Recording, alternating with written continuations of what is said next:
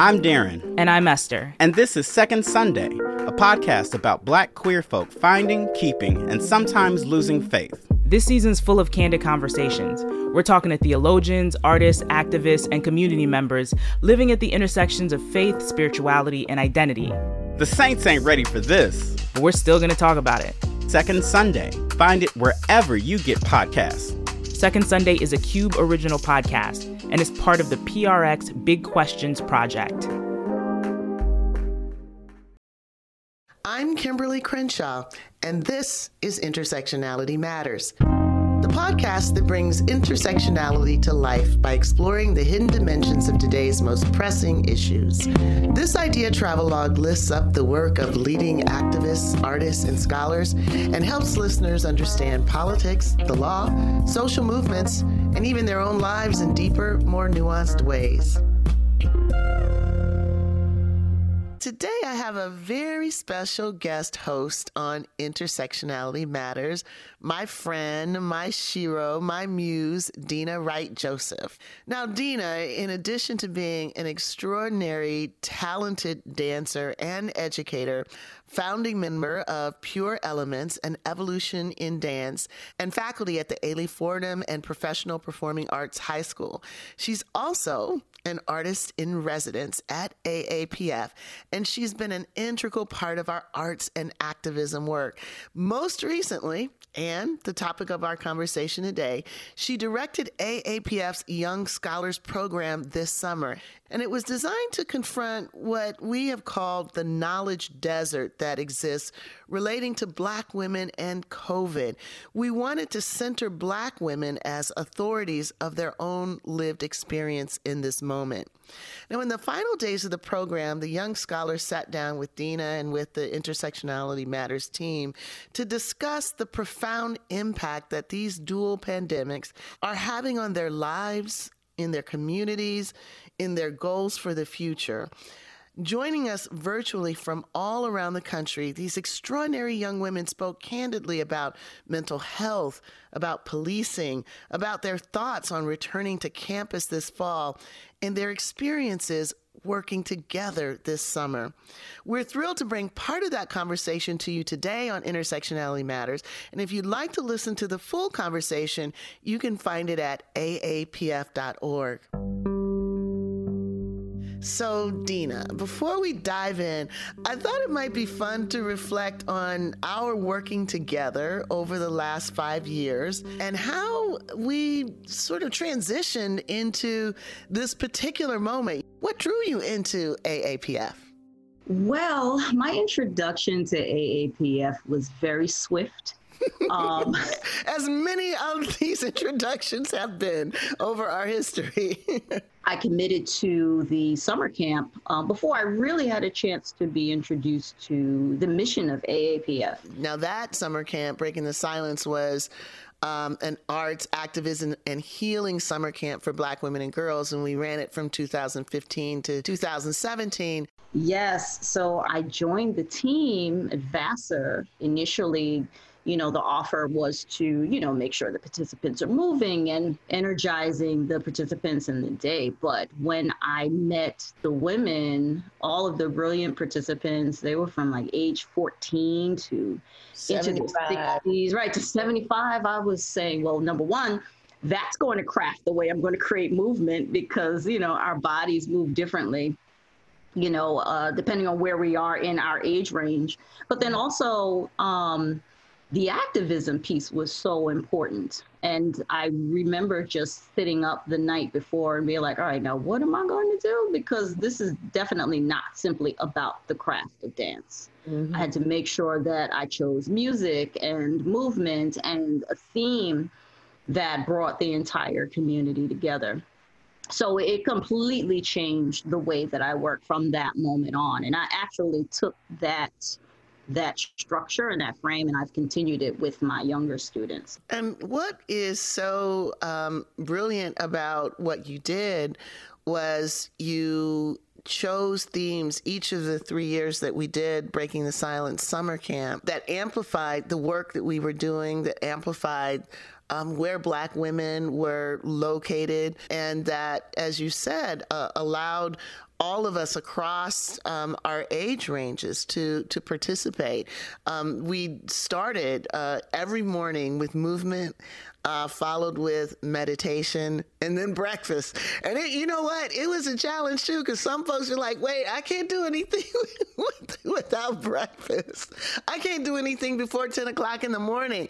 We're like, you know what? It's summer camp. And then after summer camp, we continued to work together and did a few productions, including Harriet. So that's another sort of adaptation, I guess, starting from the summer camp and moving to something more discreet, but also something that was explicitly telling stories about Harriet Tubman, using dance and movement and drumming and spoken word to create an immersive experience both for the participants and for the audience. Our first performance of that was in Washington, D.C. That was Washington, D.C. Yeah, we were at the Smithsonian for the performance. So we keep inventing and moving. So this summer presented another opportunity to invent something new. And of course, when it comes to all things artivistically oriented, I have my go-to people. And so we started thinking about what could be a way of providing a community in the face of these pandemics. How do we step into this space given the fact that we are virtual? So that, of course, became the moment that I called you up and said, Dina, we want to do something, and we want it to be in the spirit of breaking the silence. We want it to be specifically empowering by addressing what is happening right now. So that was a big sort of here, do something.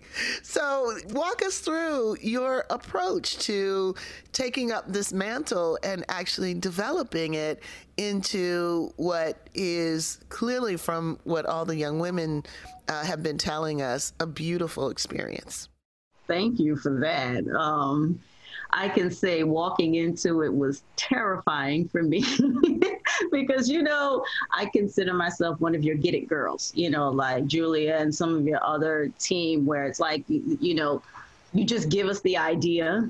We get it in terms of concept. If we don't understand what we necessarily need to do, we get the resources, and we get to work. So that's really how I approached this program. And because our scholars most of them didn't identify as artists, I had to make sure that I crafted it in a way and designed the program so that they felt comfortable being creative.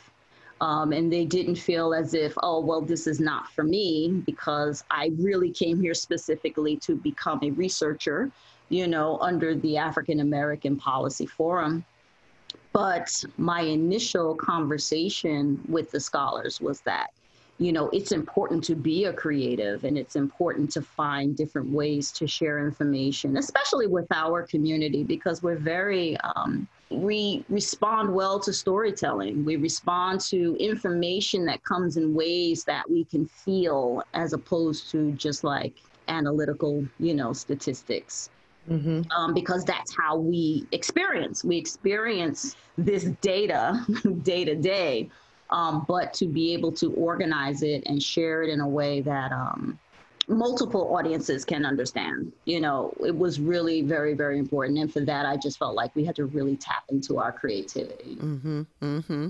What can you share with folks about what resonated with the young women from the conversations that you had, and why was it important to come together during COVID? For one, as you know, you picked the top minds, in terms of the young scholars who applied for the program. I mean, they're just like off the charts brilliant. So they all felt really confident in their academic achievement and their ability. But what I realized pretty quickly was that they had never really had community, because a lot of times, because they were, academically advanced, they didn't find community in their schools. So then when they were moved into gifted and talented programs or into different types of magnet schools, then they found that they were in predominantly white institutions, and then they didn't feel community there.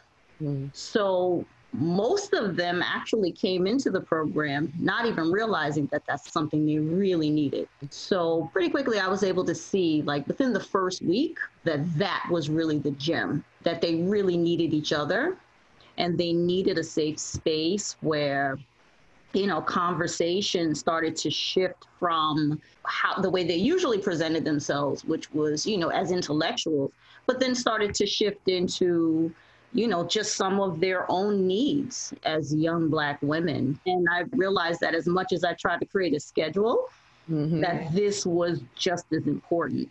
Yes. You know, that they had each other. And also, they were all in some interesting positions because they were all in undergrad, but they were living on campus. So for some, they had in their minds, they'd graduated beyond living at home with their parents and started to create this life of independence. And then very quickly, very abruptly, they had to go back home. And their parents picked up from where they were, you know, before they moved out. So they felt that they had outgrown their living environment. And they didn't really have a way to articulate the need to transition their relationships with their parents. And probably something happening across, you know, young people everywhere. And I think, if I'm not mistaken, we have a clip that actually speaks precisely to that. This is Erin and Mia speaking. I've had a lot of friends personally who were not able to seek mental health resources, either due to economics, or maybe their parents didn't believe in it, or maybe it was just not something that was discussed in the house. And so until they got to college, they didn't have the resources, they didn't have the opportunity. And then they got there and they started to pursue them. They started engaging in therapy, and they started engaging in meditation and mindfulness. So it's interesting to think of the ways in which COVID has kind of set some people back. You know, me personally, I feel like I was an adult when I was at college, and I felt so independent that I had control of everything. And coming back home was kind of hard because, you know, I no longer get to decide how the dishes are put in the dishwasher. I no longer get to decide like what colors the wall are, or how I move throughout the house when I'm going in and out. And so I felt kind of a lack of independence, and I feel like I'm stepping back. I'm taking a step back during this time. It's really important to think about the impact of the home on mental health. During my time with you guys, I found through my research that the mental health stigma that the Black community has can be traced back to slavery. And it was thought that enslaved people weren't sophisticated enough to develop mental illnesses, and Black people were basically taught to ignore their mental health issues and refer to them as other names, which were basically euphemisms like just being stressed or just being tired. Dina, what was a typical day in the program like? Well, we always started our first hour with what we called our check-in. And that was really just anywhere from 30 minutes to an hour, where each of the scholars, and they would even ask me, you know, like, where were they? Where they, you know, how were they feeling? What were they needing? You know, what bothered them or what made them happy. And then we started to actually show, you know, all of the snacks that we prepared. We was like, okay, I have my tea and I have my watermelon, I have my, you know, so that became a part of the day where we started creating rituals to come together. Then on our Mondays and Thursdays, we had sessions with Dr. Venus Evans Winters. And she was our advisor who actually taught the scholars the actual nuts and bolts of becoming researchers. So from the rituals, which sounds very much like the rituals that we wanted to establish, right, when we were together physically, but then to the information sharing. So who are some of the people who came in, and what were some of the things that the scholars were able to learn from the wonderful list of people that you had lined up? We had Dr. Akisi Britton, we had Dr. Maisha Taylor, Dr. Arabia Mollett, Dr. Cindy Duke, Shaka Laguerre, who is the first Caribbean woman to become a clerk in the International Court, as well as Camille A. Brown, who is a Tony-winning, Emmy-winning choreographer and a great friend of mine as well. And the scholars had a chance to listen to them, to talk with them. The speakers wanted to make sure that they spoke specifically to COVID, to the effects of Black women and girls, and to education. So our Black physicians didn't only speak about their work on the front lines, but also what were their challenges of becoming Black girls who wanted to become a physician. So they were able to speak from so many different angles. And, you know, they were able to just be very, very candid, which was really a real treat. Yeah, yeah. So, you know, Dina, a lot of them actually had parents working in the healthcare industry, those who were on the front lines in hospitals and nursing homes when COVID first hit. So Haley, Star, and Julia each spoke to this. So let's listen to what they have to say. She has to come home and she has to stay away from her family, and she goes straight to the shower and she strips naked and gets put the clothes that she wore in a separate pile. And she has to, we can't even after the shower, even after she's perfectly clean, every time we're about to give her a kiss, she's like, stay out of my face. And it's like, you know, it's something that you're constantly reminded, where if your family doesn't have a frontline worker, it's not something that you're necessarily constantly reminded about. Like, not only is it the thought of like, oh, you can't even hug your own mother now, you know, it's something that is already a big enough weight on the family dynamic. But then you're also constantly reminded that your mom could be sick with COVID, which is deadly, and she could die. Constantly reminded. Anytime you want to give your mom a kiss goodnight, you're constantly reminded of this toll that's taking on the family dynamic. And it's necessary. We need frontline workers. We need essential workers. And it's amazing what they do. These are the leaders. These are the world changers. These are the people that we need in society that have such a big heart. And so I look at my mom and I'm very proud of her. I obviously am nervous for her, but I don't think I've ever really thought like, man, I wish she wasn't an ER doctor, because her being an ER doctor is one of the many factors that make her her. And it's not something that I would want to change. My mom also works in a healthcare facility on a case management team, and she was exposed to COVID during her first week back in the office. And as a Black woman working during this pandemic, I think that the state health system made it pretty clear that productivity was their priority. So they're not necessarily concerned about the safety and health of their workers who are typically Black women. And I think that many Black female healthcare workers are being treated as if they're disposable, and no one necessarily cares about their well-being or their family's well-being. No, I definitely agree with that, Star, especially about like the idea of being like disposable. And I think sometimes too, it's like within the states, like they're just not allocating resources to a lot of these healthcare facilities. They're just not getting support. And like support also meaning like support for patients who do have it as well as workers, but also just like having emotional support and actually being able to like help people mentally during this time. Because it is challenging when you're seeing patients or people that you've worked with going through it. And so like for my mom, for example, she's a nursing assistant. And so she works at 2 different nursing homes. And so she ended up working in a COVID wing. And so she really cares about her patients, and like a lot of her patients did end up getting sick. She was at one of the first places that contracted the most cases. And so she ended up testing positive within a week. But what was hard the most was her experience, of course, testing positive, but also before that, having her go to work every day and come back with another story of like, here's what happened at work and I couldn't help this person the way I wanted to. And so I saw how much of a big impact it made on my mom, and just like the fact that there's no real support system. Like, I mean, there is at home, but she's not really getting that outside of work. So insightful and so powerful at the same time. You know, in our Under the Blacklight series, we talked early on about the contradiction that so many Black women found themselves in, that they were seen as and framed as essential workers, which meant that they were expected to be at work doing their jobs, but at the same time, that essential designation didn't mean that they were valued, right? In other words, they were also dealing with being disposable, you know, so the tension between being essential essential and disposable was something that we saw in the data, but listening to the young scholars, we are seeing them see that. We're seeing them confront that. What do you think it meant for them to be able to talk about this and share their reactions and their observations collectively? I think it meant so much to them because, similar to what I said before, like they really needed community.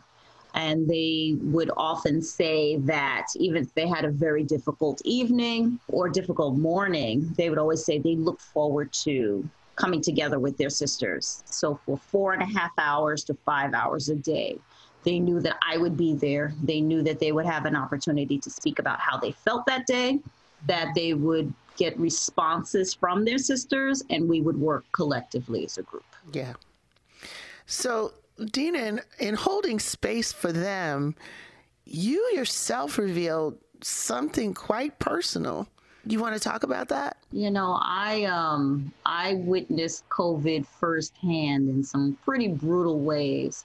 My daughter is a young actor, and we were in California for about 6 months working on a television series.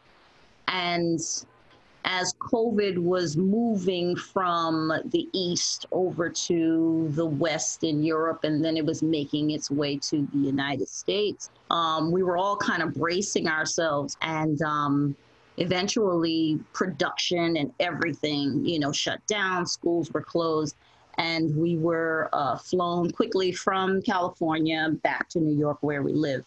My goal was to just buckle down at home, and my husband and I would do grocery shopping, and we would just all be together.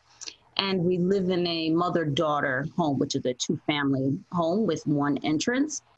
My mom and brother live upstairs. My family, my husband and children live downstairs. And when I got home, I saw my mom and my brother. We arrived on Monday. They looked like themselves. Everything was great. But by Tuesday, it was apparent that COVID had already taken place and, had taken shape with them. And it was like their health was just downhill from there. So by Saturday, I had to take my brother to the emergency room. I had to call the EMS, actually, because I thought he'd had a stroke because COVID affected him neurologically.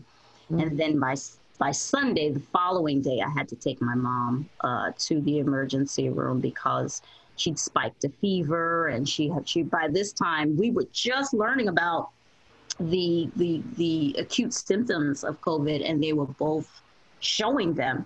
So we had to take my mom to the emergency room, and, having them in separate hospitals meant I had to, make calls constantly, twice a day. And now family knows, and they can't get to us. So it was my job to report to family every day. And of course, my anxiety built up, in a way that I'd never experienced before. But unfortunately, my mom did not make it. She was in the hospital for 10 days.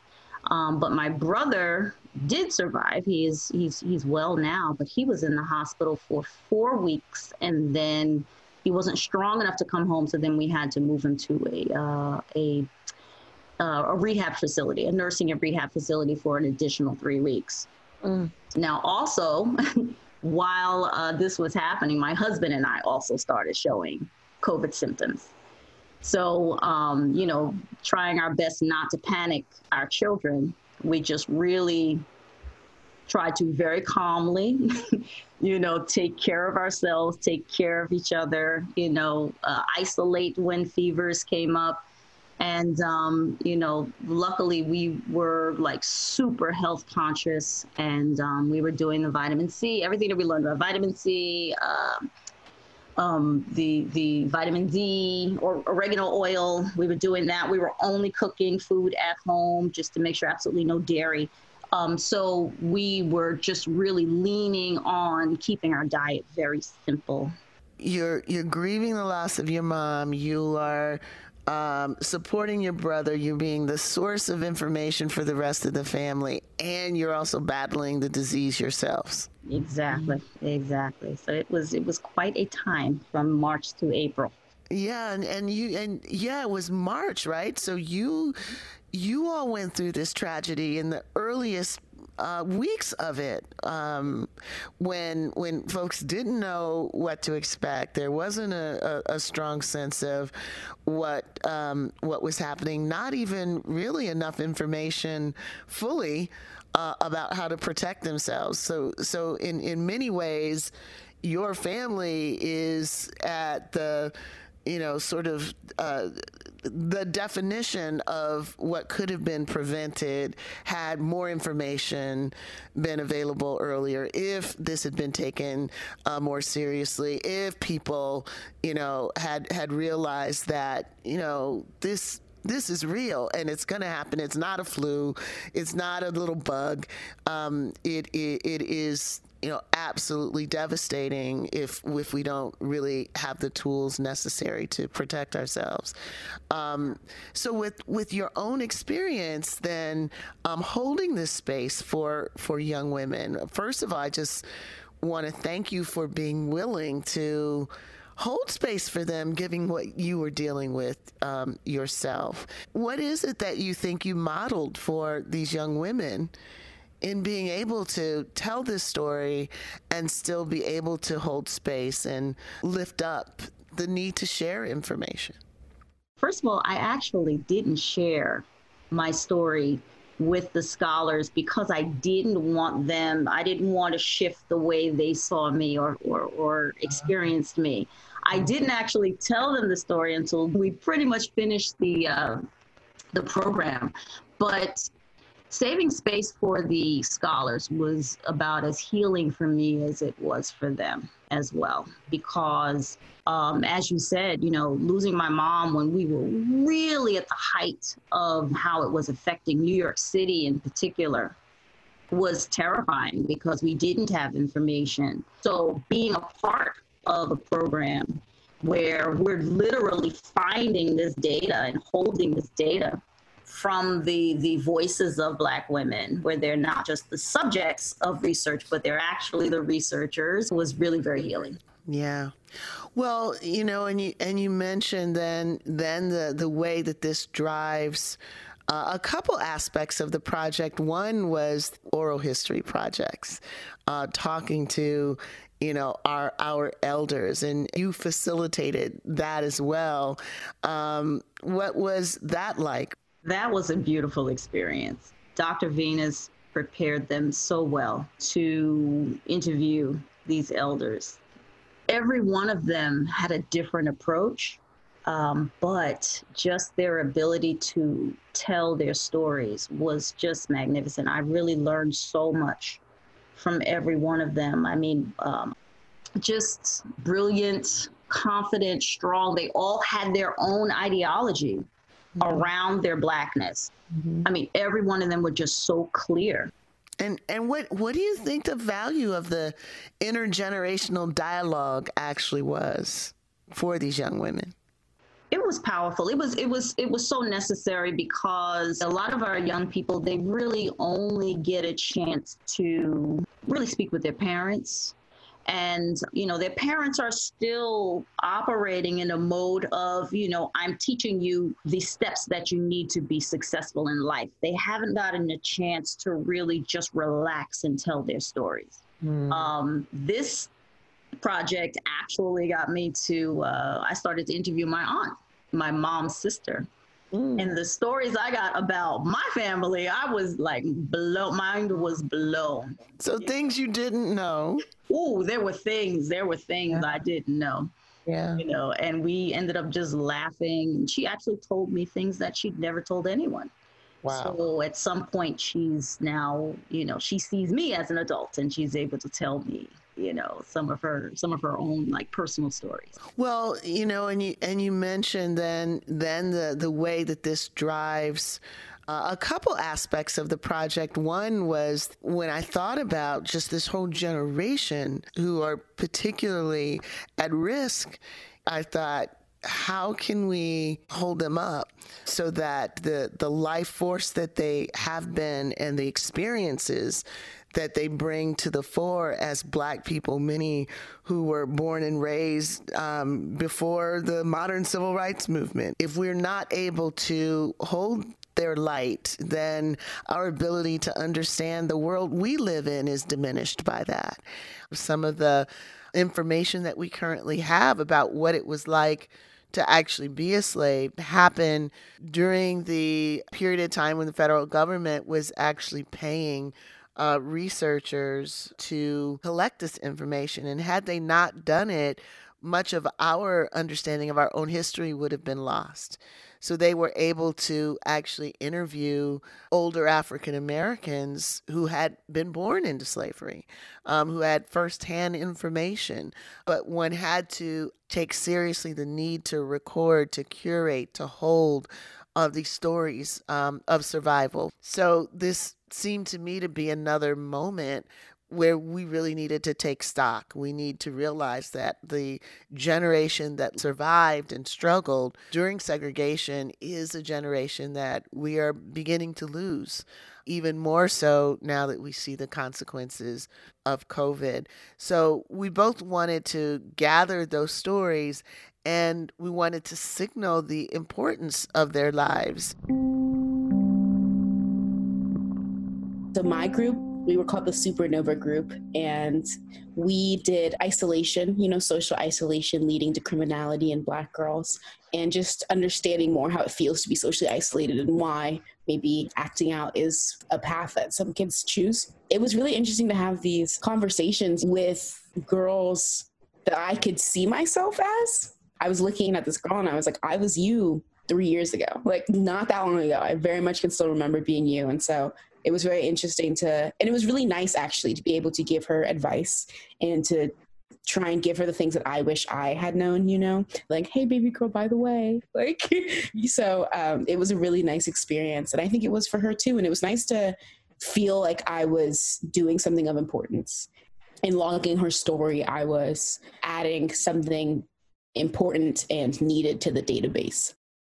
It felt like a normal conversation. Like I'm just talking with this girl, like Mia said, who I could have been and I was in the past, but then also to realize that this is like actual important research. Like this is stuff that people need to know and people need to hear, but it's also stuff that she needed to hear and like to support and reinforce her, because I know the person I interviewed wants to go into the healthcare field, and it's so important to have Black women in healthcare. And so to reinforce her and to tell her, like, your dreams are important because your work is so important. You're going to save so many lives.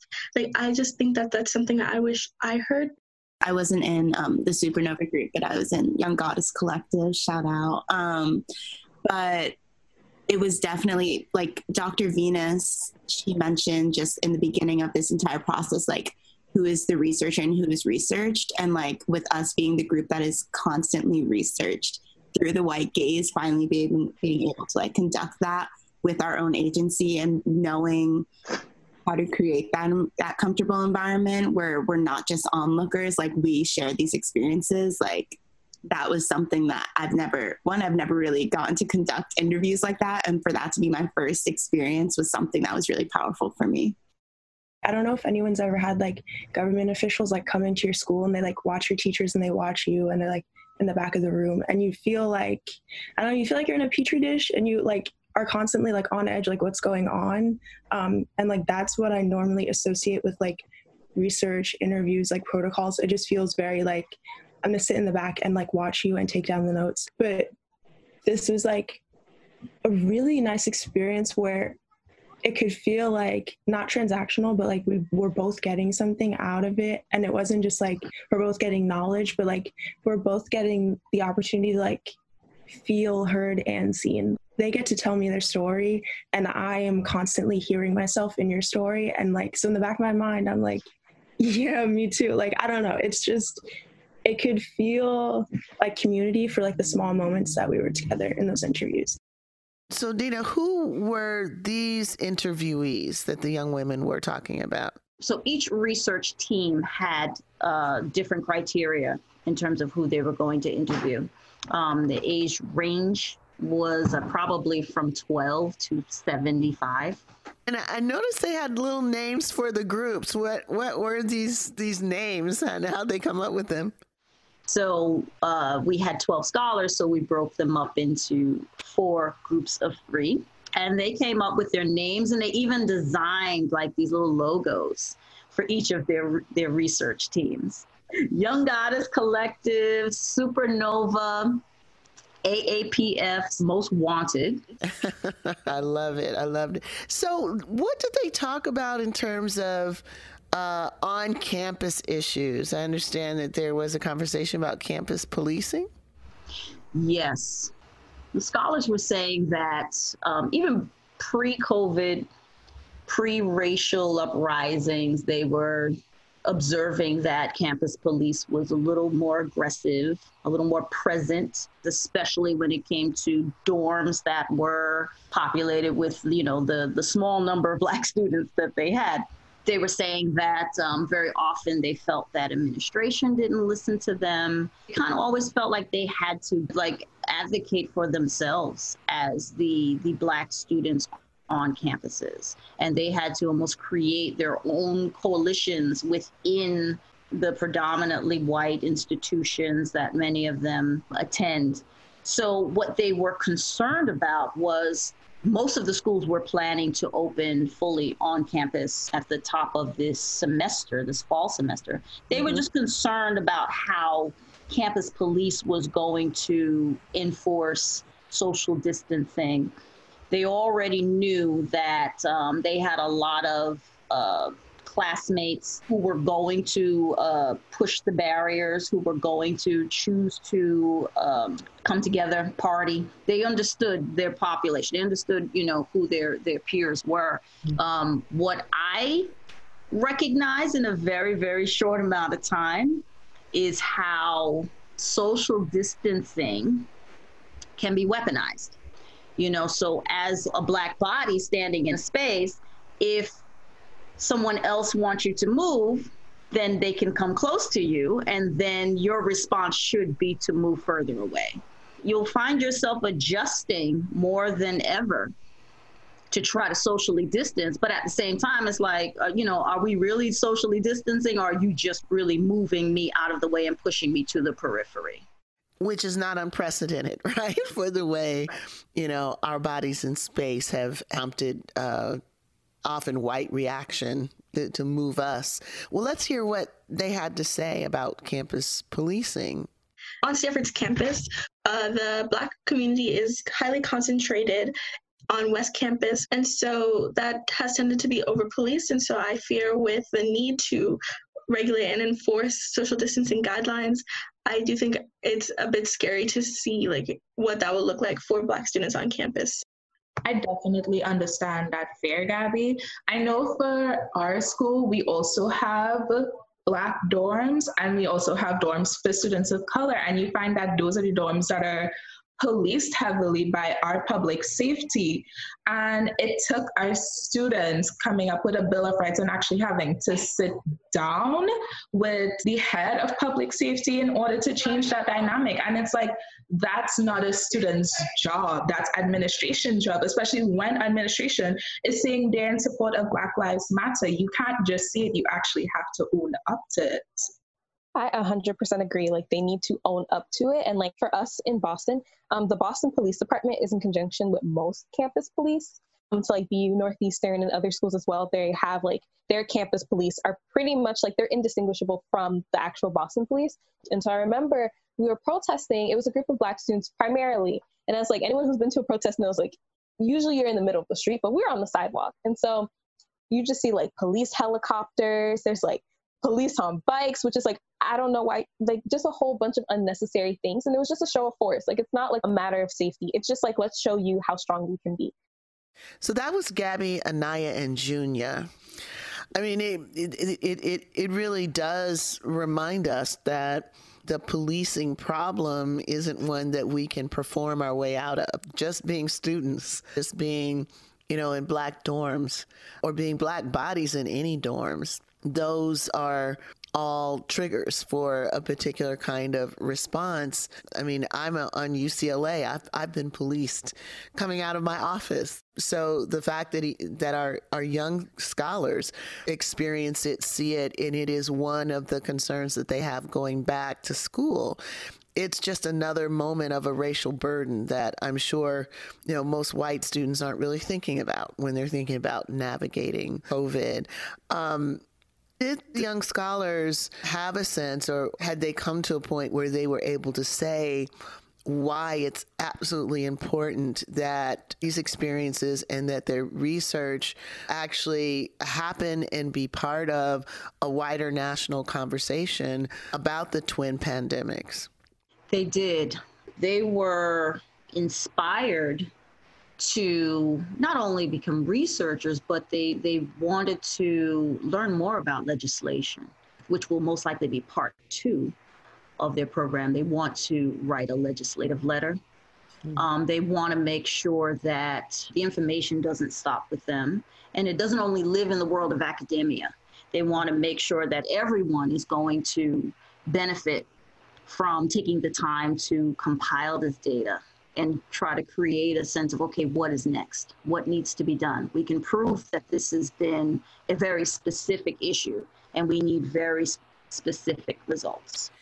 And they spoke about at the end the impact that this summer program has had on them, and in particular, the importance of carving out space for Black girls, especially in the midst of these dual pandemics. So let's hear a little bit about the reflections on the Young Scholars Program. For me personally, during this time, a lot of truth has come to the surface about my friends, some of their beliefs, some of their biases, which have been kind of painful personally for me. I grew up in a predominantly white area, so a lot of my friends at home are white. And so it was hard talking to them during all this and being I love you guys, but some of your opinions are whack.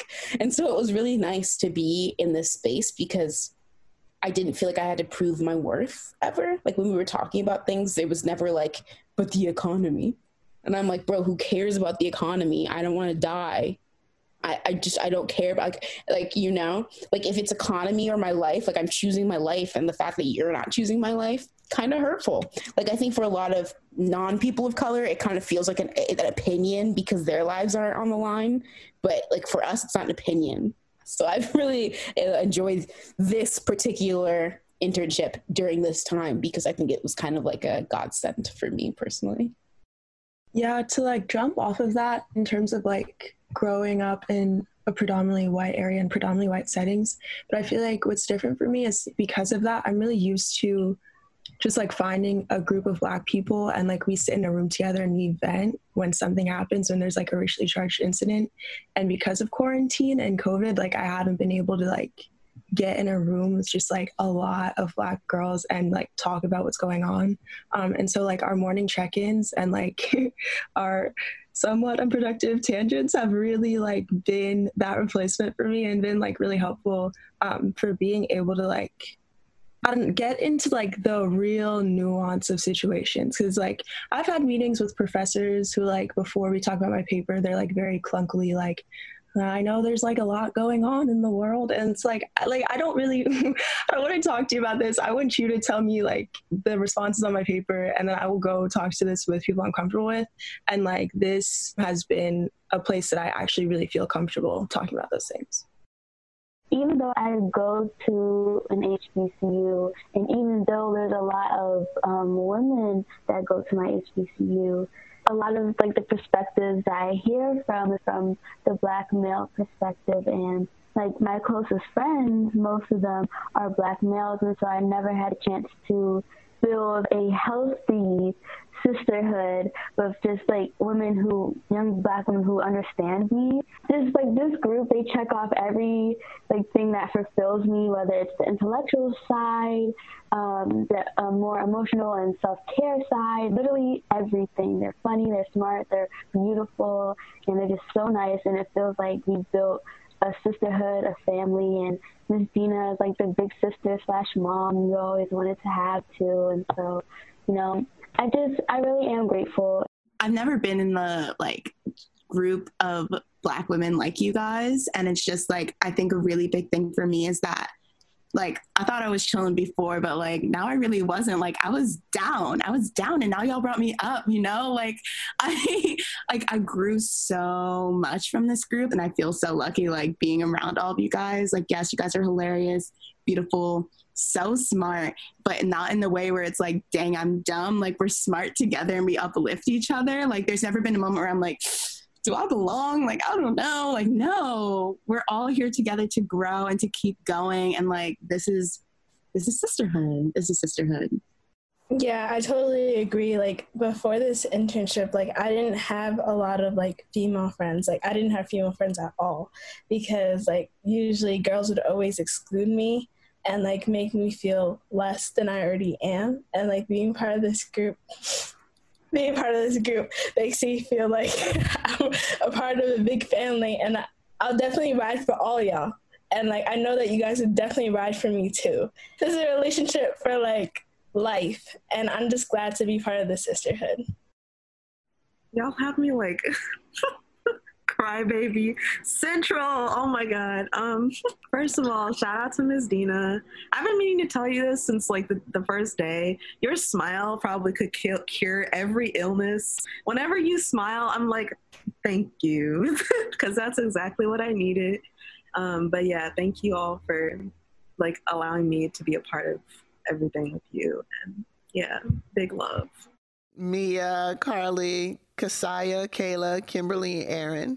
And it sounds like your family has just now grown. Yes, absolutely. Absolutely. This is definitely, you know, proof of that saying it takes a village, right? If it takes a village to raise a child in the best of circumstances, what does it take in the middle of twin pandemics? There was space to be filled, space to be held, and families of choice seem to have grown out of it.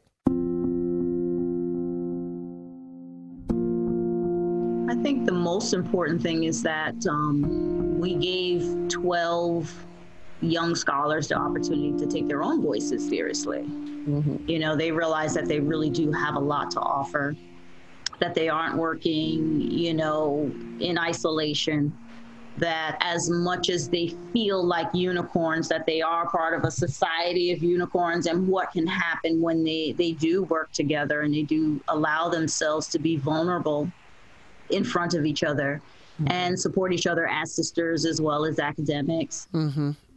So already we're seeing our young scholars thrive and going out and really, you know, being beacons for other Black women and girls.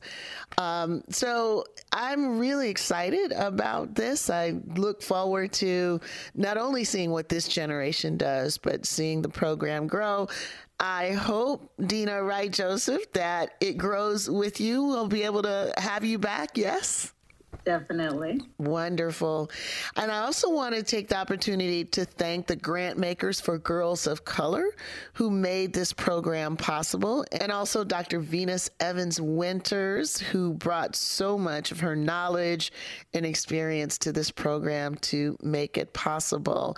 And thanks finally to the wonderful sisters, the wonderful young women of AAPF's first Young Scholars Program. Thanks, Dina, for joining us. Thank you. Intersectionality Matters is produced by Julia Sharpe-Levine. This episode was co-produced and edited by Alexandra Moore and Whitney Thomas. The conversation in today's episode was crafted and curated by Dina Wright Joseph and AAPF's Young Scholars Program. More information on the voices behind today's episode can be found in the episode notes. You can support us by leaving a review on iTunes, following us on social media, and signing up for our Patreon page. Intersectionality Matters is supported by you, our listeners.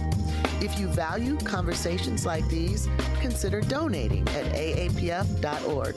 I'm your host, Kimberlé Crenshaw, and this is Intersectionality Matters.